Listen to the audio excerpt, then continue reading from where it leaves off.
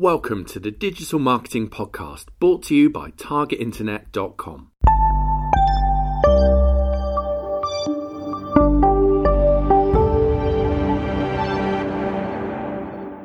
Hello and welcome back to a CIM Digital Summit special of the Digital Marketing Podcast. My name is Kieran Rogers. And I'm Daniel Rolls. And today, Daniel, you're going to tell us a little bit more about what we have in store for everybody. We do. So we are going to do a Gimmicks versus reality edition. But this is a special for the Chartered Institute of Marketing Digital Summit. So some of you will be familiar with the CIM, some of you won't. But essentially, we have the Digital Summit once a year. I'm hosting it and keynoting it this year. And actually, Kieran's doing a talk as well about measurement. So we're going to give this away to people that attend the summit, but our podcast listeners will get this a little bit afterwards as well. And my keynote is really about gimmicks versus reality. And I wanted to give some kind of deeper insights to our audience about this as well. So there's kind of three topics I want to talk about. One is artificial intelligence. One is virtual and augmented reality. And the other one is some technologies that didn't quite make it, like QR codes. Oh! Well, I know. And we'll explain to those people that haven't listened to the podcast before about Kieran's obsession. Some would say fetish with QR codes. Let's start off with artificial intelligence. Is this a gimmick? Is this reality? Every conference you go to at the moment, there'll be someone talking about this. And I think what's happened is the wording and the titling has shot itself in the foot a bit with this one because it's a reality, but it's going to be a bit more subtle than we realise. So artificial intelligence would imply you're kind of talking to a Siri-like artificial intelligence that communicates with and speaks to you and appears intelligent. And the reality is it's not really about that. That will come into it and that will be part of it. But what this is really about is machine learning. And actually, Google have started to talk a lot more about machine learning than they are talking about artificial intelligence because it puts it in perspective a lot better. And all that machine learning is essentially computers analysing data and recognising patterns and then using that to do something with it.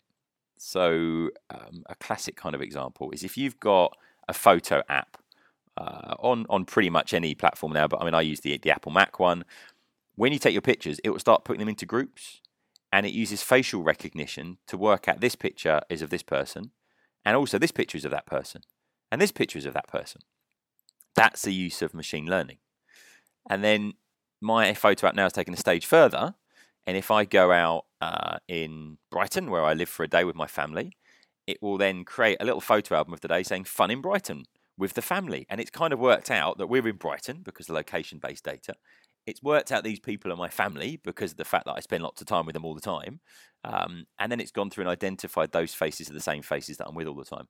So that's a classic example of machine learning.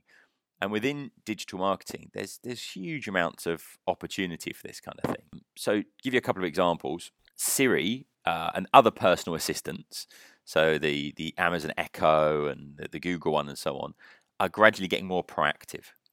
So the idea is that they don't just wait for you to request things, but actually they're learning about your patterns of behaviour and they're trying to give you the right information at the right time. So if you've got an Android phone, and actually on other devices as well, you'll notice if you go to the same office every day, when you get up to leave the office, your phone will tell you what the traffic on the way home is like because it's anticipating the journey that you're going to take because you take that all the time. So that's another example of this. Recently, Google had a big event and they pretty much all they spoke about was machine learning. And a lot of that was about advertising targeting. So, for example, rather than you going in and you targeting your ads and saying, I want someone in this location of this age demographic that has shown an interest in digital marketing, what they could do is they can analyze the landing page that I'm sending people through to, and they can start to use machine learning with all the huge amounts of data they've got about people, what they're doing online, what they're interested in, to try and get me the best audience, rather than just having some narrowly defined targeting. And so, for example, when I see an ad, you might know I'm interested in digital marketing, and you might do it by keyword, but the problem is you might give me some really, 101 digital marketing basics, whereas if I'm an advanced practitioner, or vice versa, if I'm really basic and you start giving me advanced stuff, it's the wrong type of content. But keyword matching wouldn't necessarily tell you that. Whereas machine learning, if it knew my behavior, the kind of searches I do, the websites I visit, the content I look at, could work out my level of knowledge and maybe give me more appropriate ads and not show ads to me that aren't relevant. When we talk about ad blocking because of irrelevant ads and things like that, this is the kind of technology that hopefully will get us past that and actually make much more intelligent choices. Now, it's perfectly possible the machine learning can go wrong. You might have seen that Microsoft launched up their artificial intelligence Twitter account. So basically, it was a Twitter account that kind of pretended to be a person and tried to interact with people. And one of the things you find about machine learning is that what you put in is going to impact what you get out. So loads of people started to teach this Twitter artificial intelligence really negative things. And essentially, the Twitter account, within about 48 hours, had become racist, sexist, misogynistic, trying to carry out world domination and basically looking for Armageddon, really. So, it's an example of actually, if you teach an artificial intelligence or machine learning incorrectly, then incorrect stuff will come out. And it's also people trolling things online that can kind of do that. The other thing is, why this is maybe seen as a gimmick is because things like messenger bots. So there was a lot of buzz recently about messenger bots and how they were going to be the way forward for customer service. And the idea is you'd have a little live chat button on your website. Someone would click on it and you'd have this bot that you could chat to and it would automatically kind of answer your questions and all those kind of things. That isn't really artificial intelligence, and neither was it machine learning of any sort. All it was scripting that said, if you type this, respond with this. If you type this, respond with this. And it wasn't really learning and adjusting. So it was piped as artificial intelligence. It wasn't, but then people got a bit of a negative view of the whole thing. So artificial intelligence, rather, I'd refer to it as machine learning, and it's an absolute reality, and it's starting to come into place already. And actually, it's really, really exciting because there's a lot more stuff we can do with this. There's also some dubious uses that people will get a bit upset with. So I don't know if you've seen Google Clips yet. Google Clips is a new camera from Google, and it's a camera that decides when to take pictures and videos. So you don't sit there and take pictures. You just put it down somewhere, and it will decide when to take pictures and videos. And it uses facial recognition and movement to learn when's a good time to take a video. The idea, you have it somewhere and it will take pictures of all your memorable moments. Some people thought it was fantastic. Some people thought it was completely inappropriate, and there were massively privacy issues with it because you could sneakily leave it somewhere and you take films of people and so on as well. So there'll be good and bad uses of this, but it is a reality and it's here now and it's only going to grow. And I think very much this is the future of digital marketing, in the fact that it's the right ads at the right time, the right content at the right time. And more we're going to be relying on these algorithms and these rules to decide what content we show people. Why have a website that's kind of linear? Why not have a website that adjusts to the person that's using it? So I think it's quite an exciting one. Interesting.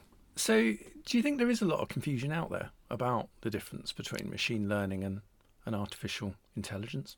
Yeah, it seems like it. I mean, it's one of those things like we're going to talk about augmented reality next, and Microsoft have started calling it mixed reality. Ooh. So people get a bit confused about the whole thing. So yeah, I think there is, and I think that gradually it will become, people just be used to the whole thing in reality.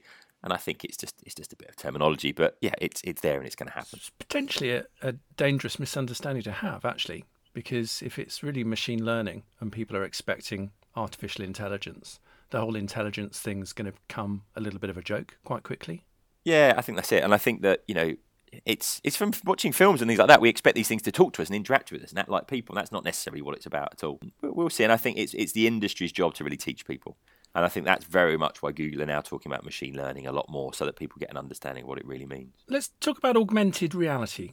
Yeah. So I mean, I want to try and talk about virtual and augmented reality. And I think, just to clarify, again, we've got more terminology here. So virtual reality is the immersive stuff. You've got two screens in front of your eyes and you're immersed in it, whereas augmented reality is overlaying things on top. As I said, Microsoft has started calling that mixed reality. So we've got to be clear on the difference between the two. There's been lots of conferences I've been to recently where people have been saying, virtual reality, we won't have TV soon. We'll all be sitting around just, immersed in our virtual reality TVs. Well, think about how 3D TV went. One of the things here we've got to think about is practicality, is that when I sit down and I want to watch TV, quite often it's a social thing as well. You're sitting with other people. You don't want to be inside a little box while you're doing that. I think for gaming, and that's already happening. I mean, virtual reality has started to take off for gaming. There's a couple of problems at the moment. One is that it's quite expensive. Two is that the processing powers of current games and game boxes, the kind of the Xbox and the PlayStations and so on, isn't, I would suggest, quite up to the game. The new generation ones that are coming out are starting to get there. But it's quite processor heavy to run two screens at the same time and so on. But for gaming, it will take off, and it started to do that already. It started to take off in the PlayStation. We're expecting it to happen in the Xbox quite soon as well. You've got things like the Oculus that Facebook own, that's a headset that you can put on. But the problem with quite a few of these is they're tethered. And what I mean by that is you have to be plugged into a computer. So you've got a cable going from you through to the device that you're plugged into. So it's not quite as free as it could be. But for hardcore gaming and things like that, and yes, I think that's going to be the beginning of it. I can already see with that there are some good potential uses. Like if you're a home builder, if I can get you to put some virtuality goggles on and actually have a little walk around the space and see what your home might be like, it will give you a sense of space and things like that. If I can put a 360-degree camera somewhere, you put a headset and I can kind of virtually make you be somewhere. So it's quite interesting. There's some nice entry-level entrances to this as well. If you haven't looked at Google Cardboard is a cardboard headset that you plug your phone into, and it allows you to have an untethered virtual reality experience. That is, you're not cabled into anything and you can look around, and it's quite good fun. It does feel like a bit of a gimmick at the moment though, because the practicalities of doing it, it gets in the way a little bit. But I think in some scenarios there's some good opportunity for doing it. Where I think we're going to see huge levels of growth, and don't get me wrong, virtual reality will get there, but it will take off in gaming first and then maybe movies and things like that, is in augmented reality. I think Pokemon Go, that happened maybe July last year when it really took off, is a little bit of an insight into how well this stuff could do. At its peak, it was making a couple of $1 million a day by people buying things within the game. And it's not really been exploited yet. And that's because, again, processing powers of phones, the developer platforms being there. But the thing is, the new version of iOS, the new Apple operating system, and Google have just released developer toolkits for this stuff. So the phone manufacturers are making it way easier for developers to create augmented reality games and apps and so on as well. I think that the Google Glass, they're glasses you could wear, which are really seen as a gimmick and lots of people kind of took the mick out of them. Actually, it was a proof of concept. That actually, if that was a normal pair of glasses and you couldn't tell the difference between that and augmented reality and a normal pair of glasses, more people would wear them. There's issues around battery and all those kind of things as well. But yeah, why not overlay a map? If I look at my phone 120 times a day, which is apparently what the average person is kind of doing, why not stop me having to look at my phone and just put a screen in front of my eyes? So therefore, I've got what I want in front of me when I want it. Now, a good insight into this, if you look at Microsoft HoloLens, so Microsoft HoloLens is their augmented reality glasses. They say they allow you to look at holograms. It's not quite a hologram. And I think it's augmented, not mixed reality, but it's really terminology. But it's standalone. You're not tethered. It's got a computer built into it. It's got 3D sound. It can overlay things on what you see. But they're seeing that at the moment as more of a business tool, not for gaming or anything like that. But actually, if we're designing something, we can both look at a virtual object and walk around it and see it from different angles. So there's some great things. So go and have a look at the HoloLens website. We'll put it into the show notes as well. And there's a great video that explains what it is. But you only have to take that a stage further. So we've gone from looking at a phone screen to Microsoft Glass, then we've gone through to HoloLens, and there is a prototype product, a kind of proof of concept, which is an augmented reality contact lens. So a contact lens that goes in your eye has a little transceiver of it, and it can overlay things on top of what you see. Now, at this stage, it's very basic. It can overlay literally dots on top of your eyes, and it's very thick. So once you've got it in, you can't even close your eyes. So it's not perfect yet at the moment. And maybe we're 5, maybe we're 10 years from that being a reality, but that's the path we're going down already. Now, the thing I always say to people about this is that really opens up some interesting questions, because at the moment you might have an ad blocker, and that ad blocker will block ads. I could have a constant ad blocker. I can ban TV ads. I can ban display ads. I could have a people blocker. If I'm really tired of you talking about QR codes all the time, Kieran, I can make you invisible. That is a use case right there. Yeah, exactly. Right. So, but jokes aside, the reality is, it's that, if my wife is sick of my face, maybe she can make me look like someone else. What does that mean? So, when you're marketing in a world where people start changing their own reality, then we get into very, very sci-fi kind of stuff. But that's the journey we're already on. You can see the progression in the technology. So maybe some of that stuff I'm talking about sounds a bit gimmicky and futuristic at the moment, but the reality is we've already got virtual reality coming out for gaming. Augmented reality is now built onto operating systems and not the phones we're using.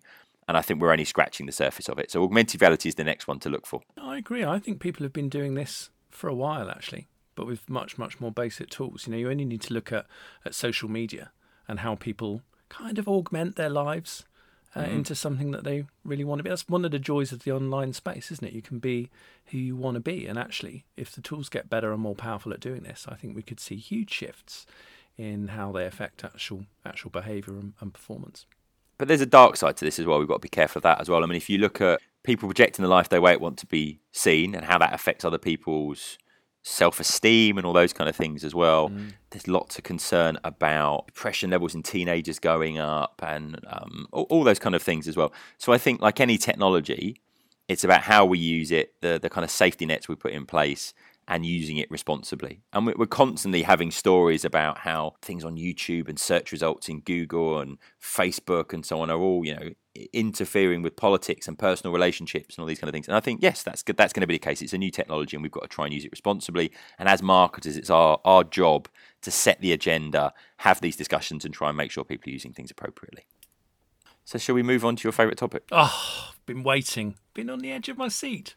So failed technologies, I'm going to call this section. I know you disagree. And that's what I wanted to say. So we'll start with QR codes. So for those that aren't even that familiar, because I spoke to a big group of people today about QR codes and 2 people were saying, well, are they? It's the square codes that you scan and they make your device go somewhere or do something. They've replaced barcodes in many places. So if you buy a ticket quite often now, instead of having a barcode on it, it will have a QR code on it. They, to me, make perfect practical sense because you can use it over a distance. And there's not really many technologies that allow you to do something like that over the distance. But they didn't really take off in the way that I hoped they would, actually. And I have to admit now, much as it pains me to say this to Kieran, is that actually I think QR codes are brilliant. And I think it was a brilliant idea. Why do you think they didn't take off? A couple of reasons. They look quite ugly. And Okay. that is a problem. Very interestingly, there were some formats that looked a lot better. Yeah. I don't know if any of you remember a thing called a snap tag. In many ways, these were similar to the snap codes, which we see on Snapchat, where you put your branding or image in the middle of the code. But these were circular codes, so they could be scanned, but they really did look beautiful. It used like a code ring rather than the square pattern of black dots you get in a QR code. And the platform had a back end with data mining capabilities, really exciting technology. And they definitely got around the issues of ugly codes. It was a thing of beauty. Snap tags were just starting to take off around 2012, 2013, but then they disappeared somewhat suddenly at the end of the year. No real explanations. If anyone knows what happened to them, I'd love to find out. The key thing with QR codes, aside from them looking ugly, was they were never bundled in, right. Or like a QR code reader was never bundled into the mobile operating system. So you had to go and get a separate app, which is hassle, and a lot of people just couldn't be bothered to do that. And actually, when you look at how they were used, the world and his wife and his dog, in fact, were all trying to put QR codes on things, and they were just being implemented really, really badly. The user journey and the user experience really wasn't being thought about at all. So you had lots of horror stories of quite big brands actually putting QR codes on linking to websites on underground stations before the underground had a good internet connection or Wi-Fi. So right. Completely pointless. Even if you went to the trouble of scanning it, you wouldn't be able to get to the site. So a bad use case. And then other people putting links to just, I don't know, on a bottle of wine you might have a link to the homepage of the wine producer. It's like, so what do I get out of that? What's in it for me as a consumer? It was really, really bad. So actually I do blame marketers a little bit for this, in that we use them really, really badly, and actually they got a bad name for themselves. So much so there was a brilliant little flowchart that went around the internet with the question, should I use a QR code, yes or no? And whichever way you went, the answer was always no. Well, there was also, I think it was a book or something written that said every time you scan a QR code, a kitten dies. Oh. So it was just, people just didn't like them. I think there was a bit of an objection to them. Yeah. I agree with you, they were used badly.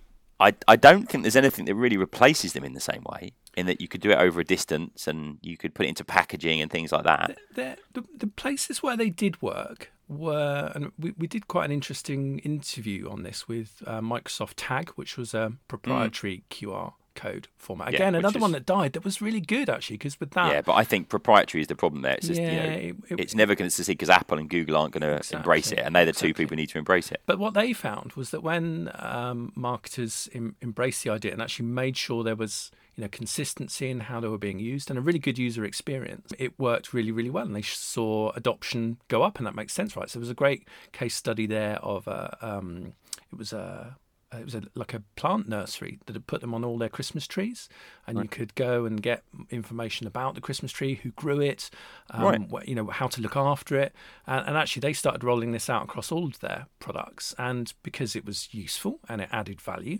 hey, guess what? Consumers bought into it, and actually, if you're a fan of that brand, that became a thing that you did. It was quite natural. So there was a reason for having it. It wasn't just pointless and gimmicky. There was substance behind it, and actually, with all of these technologies, that's really going to be one of the keys, because once the consumers had a bad experience, they don't generally come back. It's like, it was hassle, and I'm not impressed. I think it's critical mass as well. I mean, if you look at something like Blipper, so just to take this stage further, with Blipper, it still exists. I think about 50 million people have downloaded it when I looked at it last, which is a good number, but it's just not enough to get to critical mass that everyone uses it. Blipper, you didn't even need a QR code. Blipper would recognize an object or recognize a page in a magazine. And I think what we're going to end up with is that you're going to use augmented reality to do these kind of things as well. So it has to make practical sense, the use case. It has to get to a level of adoption. And because Apple and Google didn't build it into everyone's phone, it maybe didn't get to that as well. And then my expectation now is, because it started to be, this augmented reality stuff is built into people's phones, we're going to see a lot of this stuff starting to come back again, and lots of conversations about it. And the classic example of that is NFC, near field communication. The promise of NFC was you could touch your phone onto anything that had an NFC chip on it, and it could trigger a behavior. So you could have an NFC sticker in a magazine, you could have it on a poster, you could have it as you walk into a store, all those kind of things. And the reality was that actually it has taken off, but people don't know, because NFC is used for Android Pay and Apple Pay and things like that. But Apple haven't opened it up to other developers within the iPhone, and therefore no one else is using it. Whereas on an Android phone, you can have a business card that's got an NFC chip inside it. And what it allows you to do is to touch your business card onto your phone and launch up your website or launch up your LinkedIn profile or similar. So I think this adoption into our mobile devices and that saturation point is really important. So we've looked at, artificial intelligence. Is it gimmick reality? It's a reality. It's going to grow, but we need to think about machine learning and pattern recognition more. Virtual and augmented reality, massively, but it's the very early stages, and that's why there's a little bit of, there'll be a few different platforms to go through. QR codes, you never know. We might see a resurgence. I'll put something into the show notes, which is an experiment from Google, and it's just odem.chromeexperiments.com, and it shows you a really clever use case for QR codes that allows you to connect your browser on your phone to the browser on your laptop. So it's hard to explain, but go and have a look at that as well. NFC is already there, but it's just because of the platform adoption and how it's being used by different kind of manufacturers. So we're going to constantly have a flow of these things. When Snapchat came out, is it gimmick? Is it reality? I was like, it's gimmick. It's not going to last. Well, it's changing and it's evolved, and actually it is a reality for an awful lot of markets now. So I think that's our job as marketers. We need to look at the technologies. We need to take a proper analysis of them, and we need to decide, should I experiment? And you have to test and learn, and you have to work out, is there something I can do with this? And the problem is this. So say, for example, when Twitter came out, someone would say, oh, should we try Twitter? You go, yeah, sure. And you go off and you do a few tweets, don't really put much strategy and effort into it, and you come back 3 months later, did it work? Nah, not really. You go, right, Twitter's no good, we're not going to do it anymore. You didn't do comprehensive testing. You didn't look at all the variables in terms of frequency and content and growing your audience. And you have to test all those things thoroughly before you know if something's going to work. So I think we need a more rigorous approach to these technologies, and it's about culture. It's about a culture of test and learn. So thank you for listening for this CIM Digital Summit special. If you're at the CIM Digital Summit, thank you very much. Hope this gets you to listen to the Digital Marketing Podcast more in the future. If you're a Digital Marketing Podcast regular listener, thank you for being here. And we've put some extra resources in the show notes from the CIM Digital Summit, so you get a bit of value there as well. So thank you for listening, and we'll speak to you again on the Digital Marketing Podcast.